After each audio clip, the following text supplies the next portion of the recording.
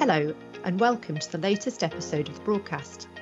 I'm your co-host, Rachel Meadows, Head of Proposition for Pensions and Savings at Broadstone, and I'm joined by my co-host, David Brooks, Head of Policy at Broadstone. We are absolutely delighted to be joined by our guest today, Margaret Snowdon OBE. Margaret certainly needs no introduction, as she's one of the most recognised people in the pensions industry, having held senior level positions at a number of providers and financial services companies. Today, we're asking Margaret to don her scams hat and speak to us about all things scams, given that she chairs the Pension Scams Industry Group, aka PSIG. Welcome, Margaret. How are you doing? Thanks. No, it's good to be here, and I love the opportunity to talk about scams. The only thing I would say is, how long do you have?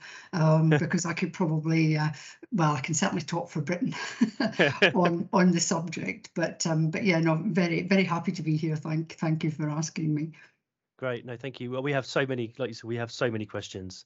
So I was going through earlier, trying to sort of structure it and trying to create kind of a bit of a flow to this, and I couldn't help but thinking this might be part one of two. I'm not holding you to it, Margaret, but maybe let's see how we go, because like you say, there's such a massive topic. But I was just kind of interested in what made you first start thinking about scams.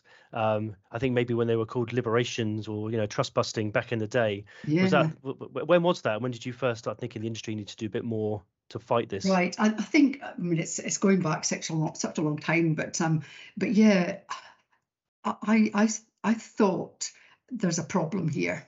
And it was around people transferring out and, not going to safe places, and then finding all sorts of other jeopardy. And, it was very difficult. I'm going back to something like 2012. And it was so difficult to get attention from anybody about scams because, pensions tends to be complex. Pensions tends to be a little bit boring, but it's something out there for the future, and it's not something that really had a lot of attention. But nevertheless, there was a lot of scamming going on, and you're right, at that time it was mainly liberation work, which allowed people to transfer somewhere where they could get access to cash early. All very understandable, but nobody really knew what it was, and nobody really knew what to do about it. And so I decided that perhaps, given I'd already looked at industry practice on incentive exercises and various other things, that wouldn't it be useful to try and do something to help the industry identify scams, appreciate a scam's risk. And I set up the group PSIG as a voluntary group, which it remains. And we decided that the best thing to do was to write a code. And who knows what would happen once we created a code. And I think my original dream was that everything would be sorted in a few years and I could go on and do something else. And, it must be something like 9 years later, I'm still here, and we still have a scams problem, which is disappointing. But, I'm always hopeful that we'll end up. But we decided to write the code, and it was well received. And we've sort of changed it several times to try and keep it up to date, but that's a bit of a battle as well. And we would like to do more things than just write a code. And we sometimes think other people also try to write guidance and codes, and is there too much of it? So those sort of things go around our heads. But what we're aiming for is to help the industry, to help members. And sometimes that's popular, sometimes it isn't popular. It does come with problems, but as I'm sure we'll talk about later, there are other things that PSIG would like to do. Well, I was going to come to that first, really. So we had the codes, as you referred to, sort of 2015.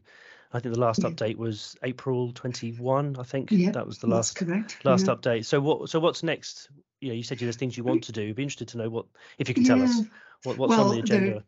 what we planned to do, well, we planned lots of things actually. We just hoped we would get money to be able to do it, but so far, no joy, and we can talk a little bit about that as well if you're interested. But yeah, we thought what we'd like to do is update the code when new regulations were coming in, because we fought very hard to get legislation through, because, you know, no matter how well-intentioned we all were to try and, you know, protect people, there was still this thing called the statutory right to transfer. There still is, of course, and it was absolute. So even if you thought something was an absolute scam, there was nowhere to go, and nobody helped you, nobody gave you a safe harbour.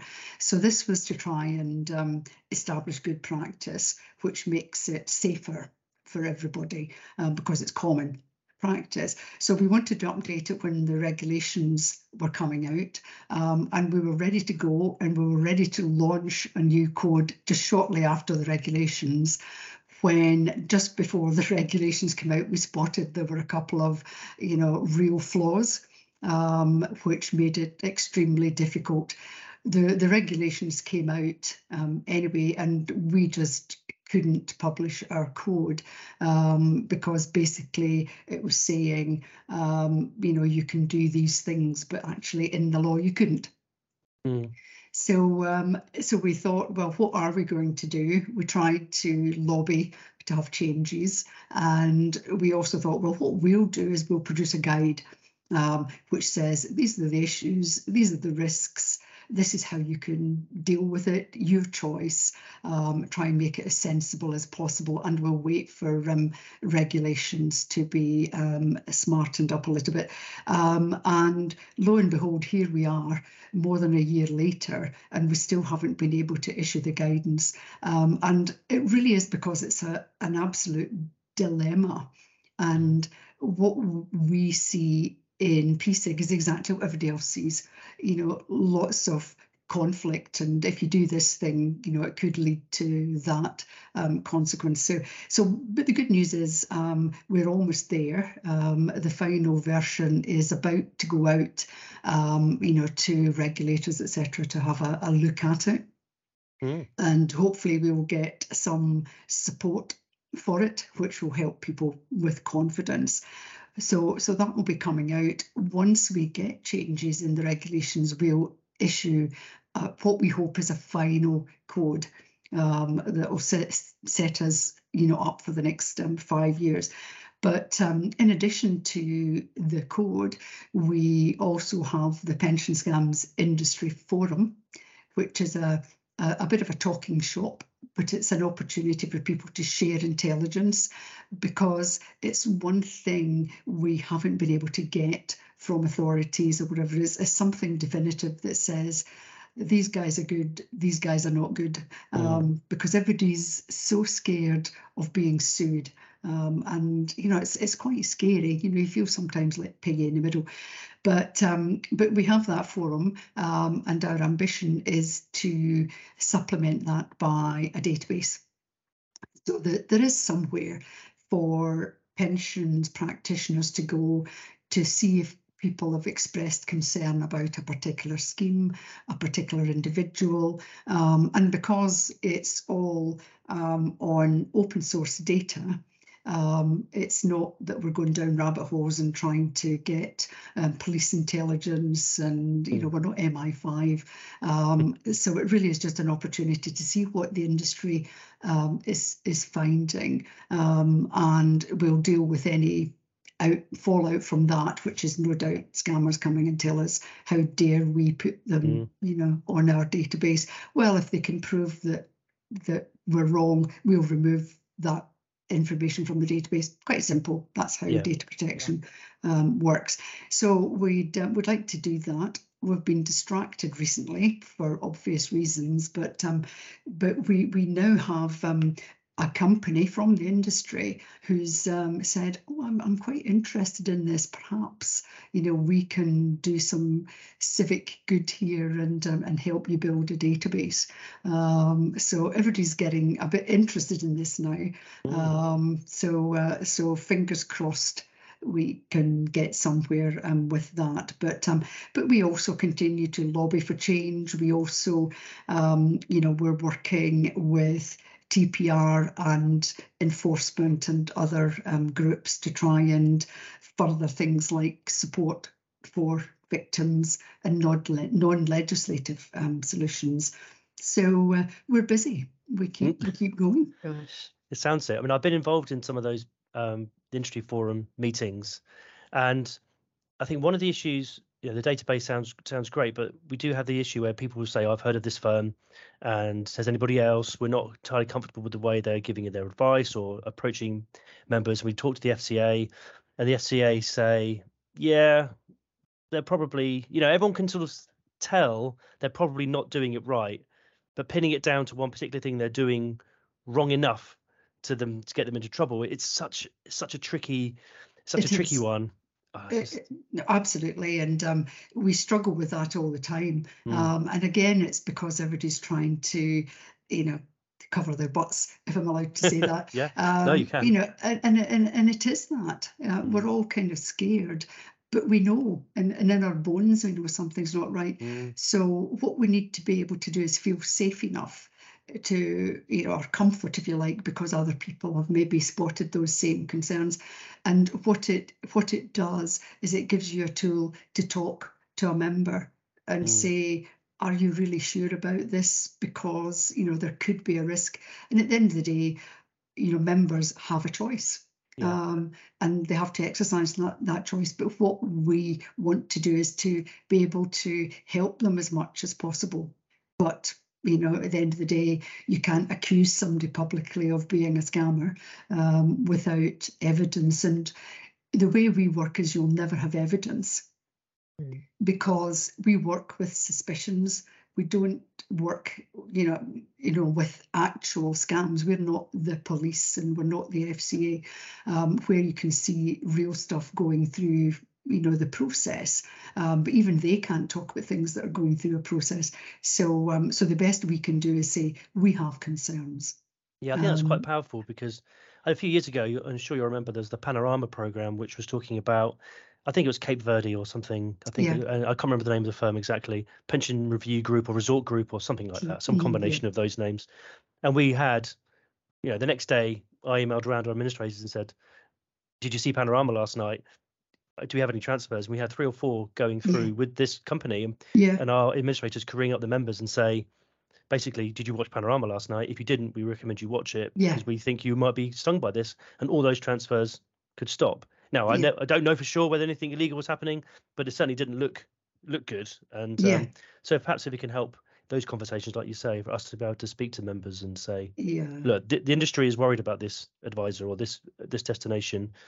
You might tick all the boxes, but give them a chance to think again." Just think again. And it's the regulator and FCA have both supported that on the basis that what you're trying to do is slow down people's thinking process, because there are lots of compulsive buyers even of pensions. So you just need to be careful and help people to think a little bit more. But of course we've also got to balance that with how quickly we can get transfers done, because we get hammered from all points of industry as well, because transfers are slowed down by sort of perhaps overzealous caution. And we need to get the balance right. And PSIG has always maintained, based on our early research in 2018, 2019, that there were few real scams. And our job is to try and prevent scams. It's not to try and stop people doing something that's unwise. And it's not trying to say, that advice isn't the best advice for you. That's not our job. We're trying to stop people losing their shirts to a scammer. So, we need to get a balance, and we say, roughly 5% of all transfers, and there are lots of transfers, 5% are likely to be a problem, which means 95% aren't. And the regulations, in a sense, were an attempt to recognise that, but you sometimes have to make wording that also reflects that. Rachel, did you want to ask? Sorry. Yes, well, I was just going to ask on that actually, that I mean, when it comes to trust in providers, when you're trying to issue safeguarding warnings or prompt members to ask sensible questions and wait, do you think there's more that the government and that regulators can do around the rhetoric that they sometimes use to encourage members to have more trust in their pension provider, not to view it as an unhelpful barrier, if these red flags are raised? Yeah, the short answer is obviously yes. But the biggest assistance I think we could get would be from media, and media spreading the message that, companies don't want to hold on to your money unnecessarily, and they're not allowed to under the law, but there is a problem, and if flags are identified, you should pay attention. So media is much more powerful than a regulator. So that's where I would put my attention, and I would love it if TV programs, radio programs, social media generally would actually pick up that theme and refer to it. So that would be my solution, is rather than relying on regulators who aren't front of mind with members, but social media is.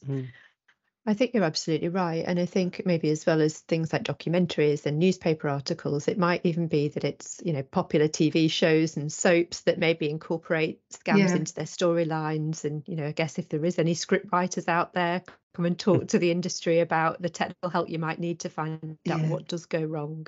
Yeah, and one of the sort of odd things is, we've had one of the soaps, with a scam story, somebody being scammed, but people look at that with some sort of well, I'm better than them, so it's a bit of Schadenfreude, in a sense.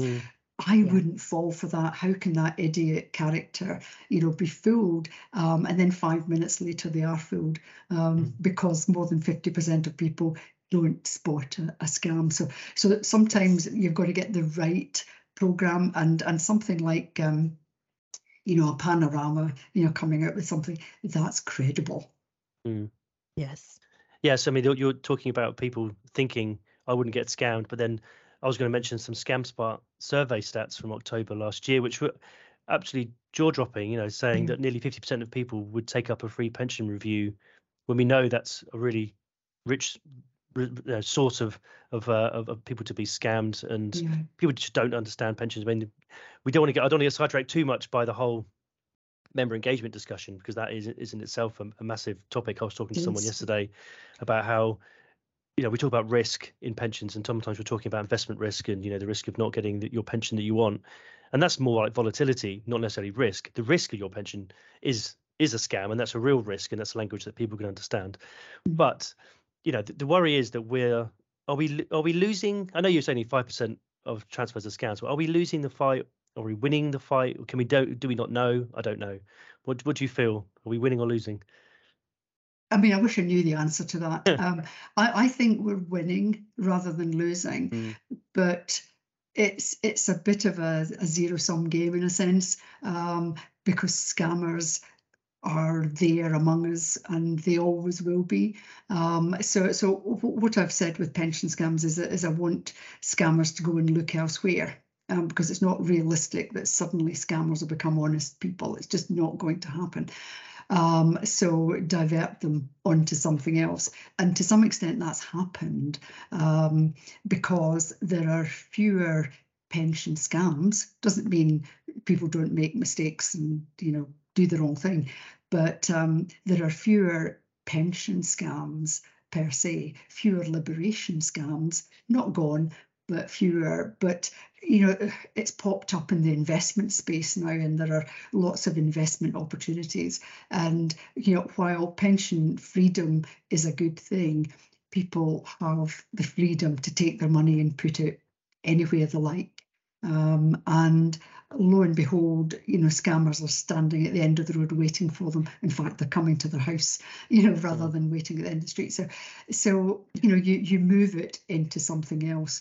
But I'd say during the COVID and now the cost of living crisis, we've got fewer people asking for transfer values, and that's because they've got other things on their mind. And lo and behold, the scammers also have other things on their mind, which is cost of living scams, Bitcoin scams. That it's just absolutely everywhere. It's really quite scary. In fact, I jokingly say, but it is quite serious, but if we wanted to improve our GDP, then we wouldn't do badly to hook into all those scammers and have them as our national industry. It really is appalling how they quickly turn their minds to relieving people of their money, and people are desperate. And as soon as somebody wants something, and if they want something urgently, they'll go to various lengths to get it. So, we need to change the environment, if we want to get rid of scammers. And I wrote some time ago about Sweden and how Sweden doesn't have the same problem with scamming. And that's because, neighbours, would call it out. So if somebody did something that was a bit scammy, they would be shunned. So there's more openness, more transparency, and more respect, in a sense. So we would need to change our society a little bit, and I'm afraid PSIG, that's a little bit beyond our pay grade. Choose your battles. Indeed.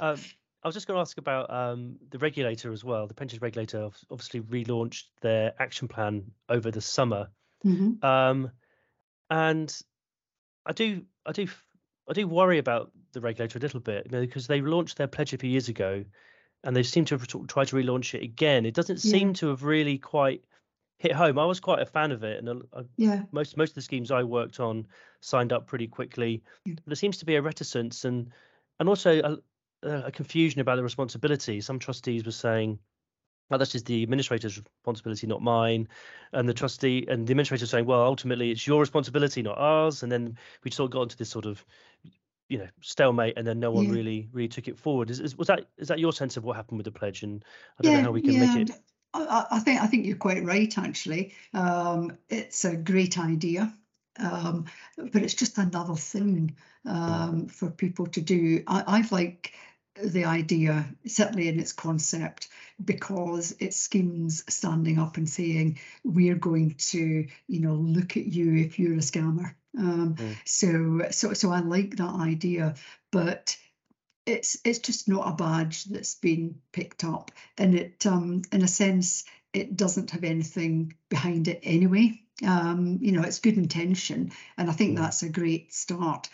But the ambition when we PSIG worked on it originally with TPR was to move it into an accreditation scheme, and the idea was that schemes that become accredited on scams prevention would be seen as good guys and get more of a fair hearing, if you like, if anything was to go wrong. So it was a bit of a badge saying, I'm on board, with protecting my members, beware, but get a bit of a safe haven out of it. And nobody's prepared to give anybody a safe haven because someday it might go wrong, and that's in a sense some of the stuff we need to try and battle. It's almost you need to, and it's not wrong, but you need to be proven without doubt that you're a scammer. And that takes a hell of a lot of effort. And in the meantime, we dance around the handbags a little bit. So yes, I would love to do a lot of things that are positive, but it's often quite dangerous. And I suppose one of our next hopes for some scam protection was going to be the online safety bill, but now paid for adverts like free pension reviews are being picked up by the Digital, Culture, Media and Sport Department. It feels like a bit of a missed opportunity to cut the scammers off at source. Yeah, it's a bit of a shame, actually. I can understand it, because there is a huge problem with online harm, and the priority has always been to protect children, protect against terrorism, etc. And I do totally get that. But we fought very hard to get financial harm recognised as an online harm. But I think the bill was being held a little bit to ransom, and it wouldn't get through if it continued to focus on that. I mean, it still does put some duty on the larger platforms, to take down illegal content, and also to look at those adverts. But it's more get them to do it voluntarily. And Google, I think, has stood up and said, we're going to do that. Haven't seen a big change in the effect, but these things take time. But DCMS will, I'm quite sure, come out with something. But we've also got to remember that there's a lot of money in financial adverts, whether they're legal or they're not, whether they're honest and true or not, and that's something we need to deal with. And the only way to deal with that is to, in a sense, intervene with the providers, and they don't like that. And we get the freedom of speech argument all the time, which I'm a big fan of, and I get it, but it's again us trying to be good guys all the time, and what happens is rogues take advantage of that good nature. Yes, and I think freedom of speech and freedom of choice, obviously it's very aspirational, but you do need a certain level of financial literacy and financial competence when it comes to decision making to be able to actually utilise those freedoms, don't you? Absolutely, and that was the flaw with pension freedom, was giving freedom without the wherewithal to treat it sensibly. And the original plan was to introduce financial education, but that was dropped. But the freedom, which was a philosophical proposition, came to the fore very quickly. It's a wonderful sound bite. Not that saying annuities are awful things was a particularly good thing to say, but yeah, that was. It was well intentioned and it was meant to happen, but it didn't. But we've got some of the lowest, literacy in financial matters, maths, and arithmetic. And to be honest, if we addressed some of that, which is hard, if we addressed some of that, we would improve, the outlook for scams. But that's a generational change, and we've got to be farsighted enough to do that. Yes. Yeah, that's sort of the maths thing, but it's, I think. I mean, I think Rachel's got the question later on, but there is also sort of how we do communicate. I didn't want to get into engagement. Sorry, I will get a question and a sentence out in a second. But it's just this sort of, how do we talk to people and make pensions or investments or anything like this sort of a realistic thing? Because this is where the scammers make their mark. They prey on the fear, they prey on the confusion. So we had the LDI. Whatever, the interest rates doing what they did, pension schemes were going bust, all this sort of stuff last year. If I was someone with a sort of a scam mindset, that would have been manna to heaven for my marketing material. Your pension scheme's going to go bust. You transfer out as soon as you can, sort of thing. And it's just how we can educate people to understand that a pension is good and will provide you with some income, but it isn't magic. You can't do more. The too good to be true thing. If you don't have no frame of reference, how do you understand the too good to be true part of that sales pitch from a scammer? And it's a bit like as well, sort of health. You kind of get health scammers as well, who's pretend they can heal you of any ill because they spend time with you, more time than a GP would. They can sit down with you and sell their snake oil to you. If we have that same sort of problem of people just get sucked in by things through their own ignorance of what the truth is and not waking up to it. I don't know how we can get around that. It's true, but one of the difficulties, and I'll come back to social media and mainstream media. It's great to give negative messages about pensions because that sells. Nobody wants the happy story about how people who've got workplace pensions do better, how people who've got some background in finance do better. We don't hear any of that good stuff, and if we did hear some of the good stuff, there wouldn't be the same space for scammers. And I try to say that administrators should be closer to their customers rather than this kind of strange anonymous I'll send you a letter that you don't understand once a year, and when you phone me up you have to wait on the phone for a long time, and then I don't give you an answer because I'm scared I might give you financial advice by mistake. We need to reverse that a little bit, and I would like to see people or providers emulating some of the scam tactics, which is get close, persuade, soothe, comfort, promise, be their mate. But administrators aren't people's mates. But maybe there is a way that can be done, but it does cost money. And when you're racing to the bottom on operational costs, it's the customer contact that tends to suffer a little bit. Yeah, I think that's absolutely relevant, isn't it? And even I guess coming back to the idea of government rhetoric, we've got all sorts of requirements around value and DC charge caps and talking about rip-off charges, but that reduction in charge isn't always the aspirational way to go, is it? Sometimes quality does cost what it costs. Yeah. I mean, I suppose a lot of... I was just going to say we've been on the value for money journey for several years, and we still can't resolve that. So yeah, I'm trying not to make myself depressed actually at how far we've still got to go. Well, let's think proactively then, because I suppose when coming back to our podcast, a lot of our audience are trustees and sponsoring employers of pension schemes or advisors to those schemes. What are the practical things that we can all do then? I mean, I could actually say read the guidance when it comes out from PSIG. Look at the PSIG code. While it's not been updated, it does give some good hints and tips, but it does come back down to communication.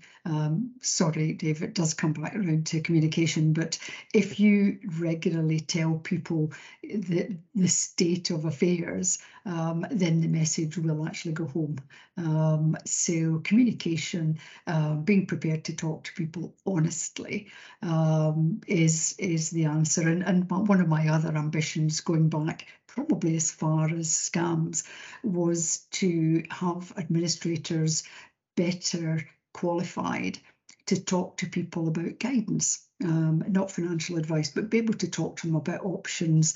And we're a bit scared of going down that route in case, again, we have conflicts of interest and we have people who get it wrong. So we kind of miss opportunities by our, discomfort that we might disadvantage somebody at some point, and we're not really brave enough.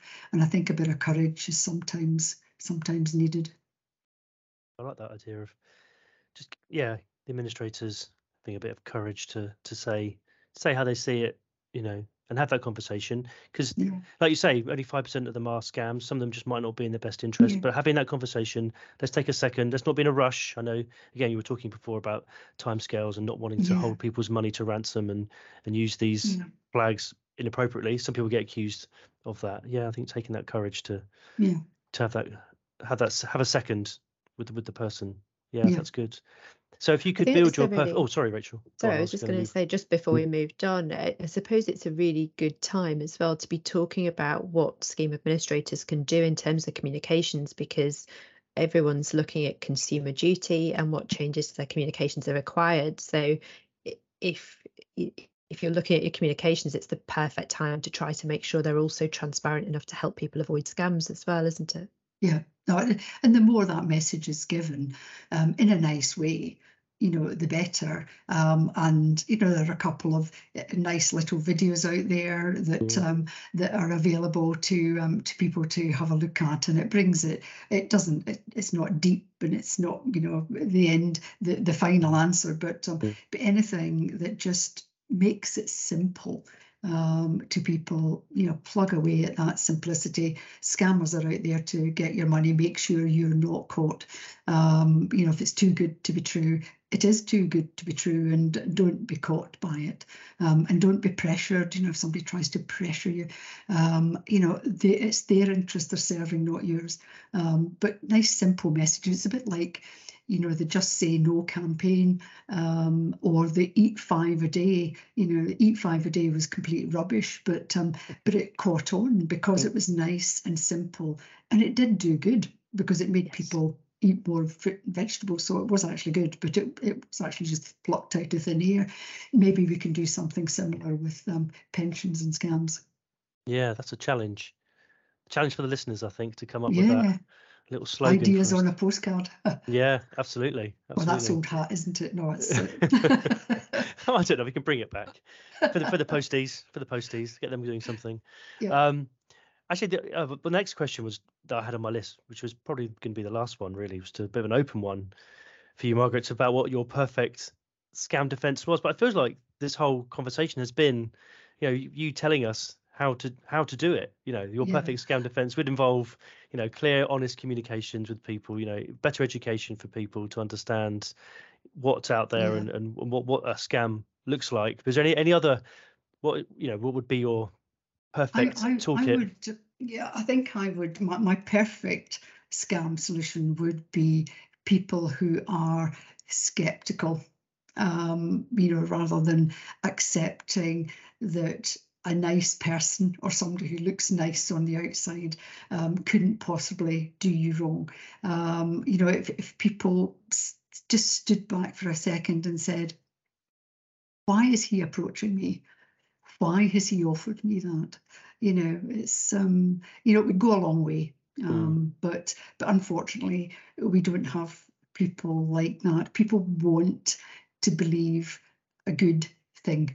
They want it to be true so badly that they'll go down avenues that end up not being the right one. So a bit of skepticism in casual approaches about pensions or reading those adverts would be good.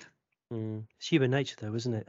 It is. It feels difficult. We all want the best. We're all at heart optimists. So maybe the answer is, like we say, just make life as hard as possible for the scammers. Yeah. And I do think, if it's not in this online safety bill, there may be a future bit of legislation just to try and cut off. Because I do think the cold call thing has worked. As a slogan as well. We do use it a lot with our members. If someone calls you out the blue, just hang up. That's highly unlikely to be in your best interest. We don't even say that. Just say, just hang up. Hang up. Because it's not going to be in your best interest. And that's an easy one. Again, don't click on a free pension review. That should be the next thing we should be able to say to people. Just don't click on it. It's just not going to be in your best interest. Because no legitimate business would work that way. Exactly. So, but we need also for legitimate businesses to get some better press, so that they're not seen as the bête noire. That would certainly help. But just messages coming up online, popping up and saying, do you really want to go down this line? Because it might be an unsafe, you see unsafe connections, warnings coming up. It would be quite good if people would just have this think about it message. But it's very difficult. And as I said at the beginning, scammers are always going to be with us. They'll always find something. Pensions are too complicated. I would like to see genuine simplification of pensions, simpler explanations of pensions. We're back onto this communications thing again. But it would help people not to be fearful and not to be easily persuaded that something's right when it isn't. but scammers are very clever. If they weren't, we'd never fall for it. Yeah, I'm not against communication, Margaret. I think it was the word engagement I don't like. All right, okay. No, Because it doesn't. So no, it's okay. It's okay. I don't want to get that reputation. Dave hates communication. No, I think it's good. It's just that phrase, engagement. And I think, and I was talking to a friend yesterday, about this. If we have engagement that's with a goal, not just whatever, because it means different things to different people. What engagement for members is. If our goal is, excuse me, if our goal is don't get scammed, then I think the communication that comes out from that is much clearer and has that goal in mind, rather than just a general. Because some people want people sitting on their sofas every evening looking at their pension and upping their contributions, and things that aren't realistic. I think the realistic goal is protect people from being scammed. I think that's a realistic goal that the pension industry can achieve, and if that's our goal, engagement with a purpose, I think is what you're describing, and I completely agree with that. But I also say if people could completely trust their pension companies, engagement becomes less important in a sense, because the right thing will happen without interference and messages I'm having to come across. And I've contradicted myself, because I would like us to be nice guys and talk to our customers, but that's for the sake of building trust, and it's the trust that's needed, and then we don't need to worry about whether people are sitting in their sofas looking at their pension statements every 5 minutes. They can watch something more interesting. Yeah, trust is a massive thing. I've always found it odd in the pension industry where you don't, because of the negative headlines, we don't have that trust. Like banks, we'll all remember the credit crunch, and banks were hated by everybody. You may not have liked them, but you still trusted them. You still trusted that you went to the ATM, your money would be there. You trusted them that they would still pay your direct debits and take your pay slip in. But we don't seem to have that same level of trust with pensions as a concept, as a thing. I talk to friends in the pub, and I've recently become a father again, the NCT dads, and we were sort of chatting about pensions, and half of them are just like, I don't even have a pension because I don't trust it. I don't like them. You still have this kind of, and there's a few of us are in the pension industry, and we're like, no, come on. We try to talk them around, but they're just like, no, pension's bad. And that's just outrageous, really.